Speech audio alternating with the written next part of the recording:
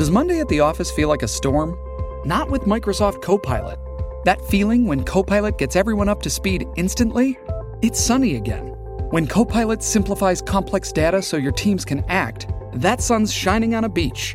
And when Copilot uncovers hidden insights, you're on that beach with your people, and you find buried treasure.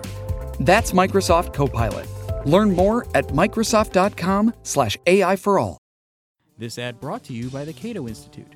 Which U.S. state is the freest? Which is the least free? See how your state ranks at the Cato Institute's new web project and free publication, freedomin50states.org.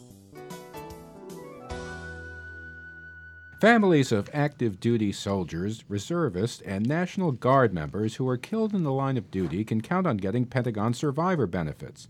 But the size of those payments can vary enormously depending on the payroll category the deceased person was in on the day of his or her death.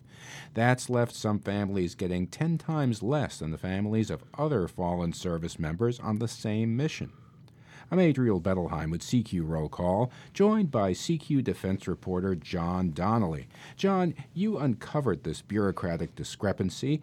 In real-world terms, it's a case where a day-to-day change in a service member's status can affect whether a surviving family can make a mortgage payment, right? That's absolutely right. What we're talking about is how reservists, people in the National Guard or Reserve, get treated. They can be on active duty training status or they can be on inactive duty training status. And whether they're on one or the other is really a kind of a bureaucratic, even random distinction, often depending on how much money is in one pot or another, or how many of a certain type of service that a member has to accrue. So it's a bureaucratic distinction, but it does have real-world consequences. For example, if there are two reservists on the same plane and it crashes and they both die, one of them is on active duty status, the other on inactive duty training status. The family, the surviving widow or widower of the killed pilot who was on inactive duty will get considerably less, even though they were doing the exact same thing, serving their country, killed in the line of duty.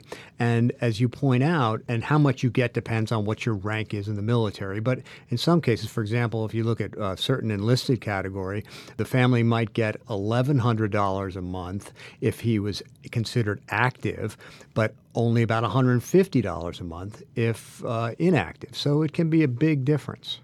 You explain in CQ magazine how the discrepancy played out in the case of a 2015 Black Hawk helicopter crash off the coast of Florida that killed 11 people. In that case, who was on board and how did it all shake out? Another great example, it was a Black Hawk that went down off Pensacola.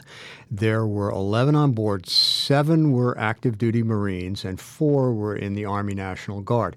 Same mission, same aircraft, same disaster, but the reserve, the National Guard members were considered to be on inactive duty training that day, unlike their Marine brethren. And so the Guard members families were given less in survivors benefits as a result. In addition, there is a distinction in terms of who is allowed to be buried at Arlington National Cemetery that became an issue in that crash when one of the Guardsmen's surviving family said, hey, he was doing the same mission. He should be entitled to be buried at Arlington. But according to the rules, he wasn't allowed. Only because the Army Secretary was pressured in that case did he issue a waiver. You write that few in the military and Congress knew about these families getting shortchanged. Was it because no one complained and the families themselves weren't aware? This issue came to light in 2012 when the Defense Department sent a letter to 95 families saying, we've been paying you too much. The families never realized that they were not entitled to the amount of money that they were getting. They were told by the Pentagon, we didn't realize that you were on inactive duty status instead of active duty status. We've been paying you too much, and those payments now have to stop. So that's when it came to light, when these families in 2012 were told, you've been getting paid too much. And after that, it started to percolate, and people started to push back a little bit. Are there other ways that National Guard and reservists get different benefits, even though they comprise a bigger share of the force these days? Yes, there are. The advocates for National Guard and Reserve forces are looking to change a number of these things. For example, when you're applying for a federal job, are you a veteran or are you not? If you're a veteran, you're entitled to certain preferences, okay? Affirmative action. But if you're not entitled to it. So what defines a veteran? According to the law, you have to have served 180 consecutive days, okay? But the way that reservists serve, it's usually not in that size blocks of service. They could have served their country for years and never have accumulated 180 consecutive days. So they want to change just that one word in the law, consecutive, to cumulative, so that reservists also can be considered veterans if they've served their country a certain amount. With the survivor benefits, the cost of changing the law for this program is estimated to be less than $2 million. That's out of a more than $600 billion defense budget. It seems like a fly speck, but is it as straightforward as just throwing money at this problem? It's fairly straightforward. It is, first of all, finding the money, even though it's an infinitesimal amount in relative terms.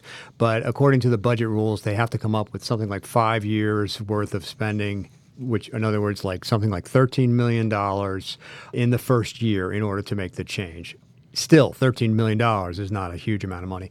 And then they would also have to change the law, and they would change the law to say there is equitable treatment from now on for everyone who dies in the line of duty.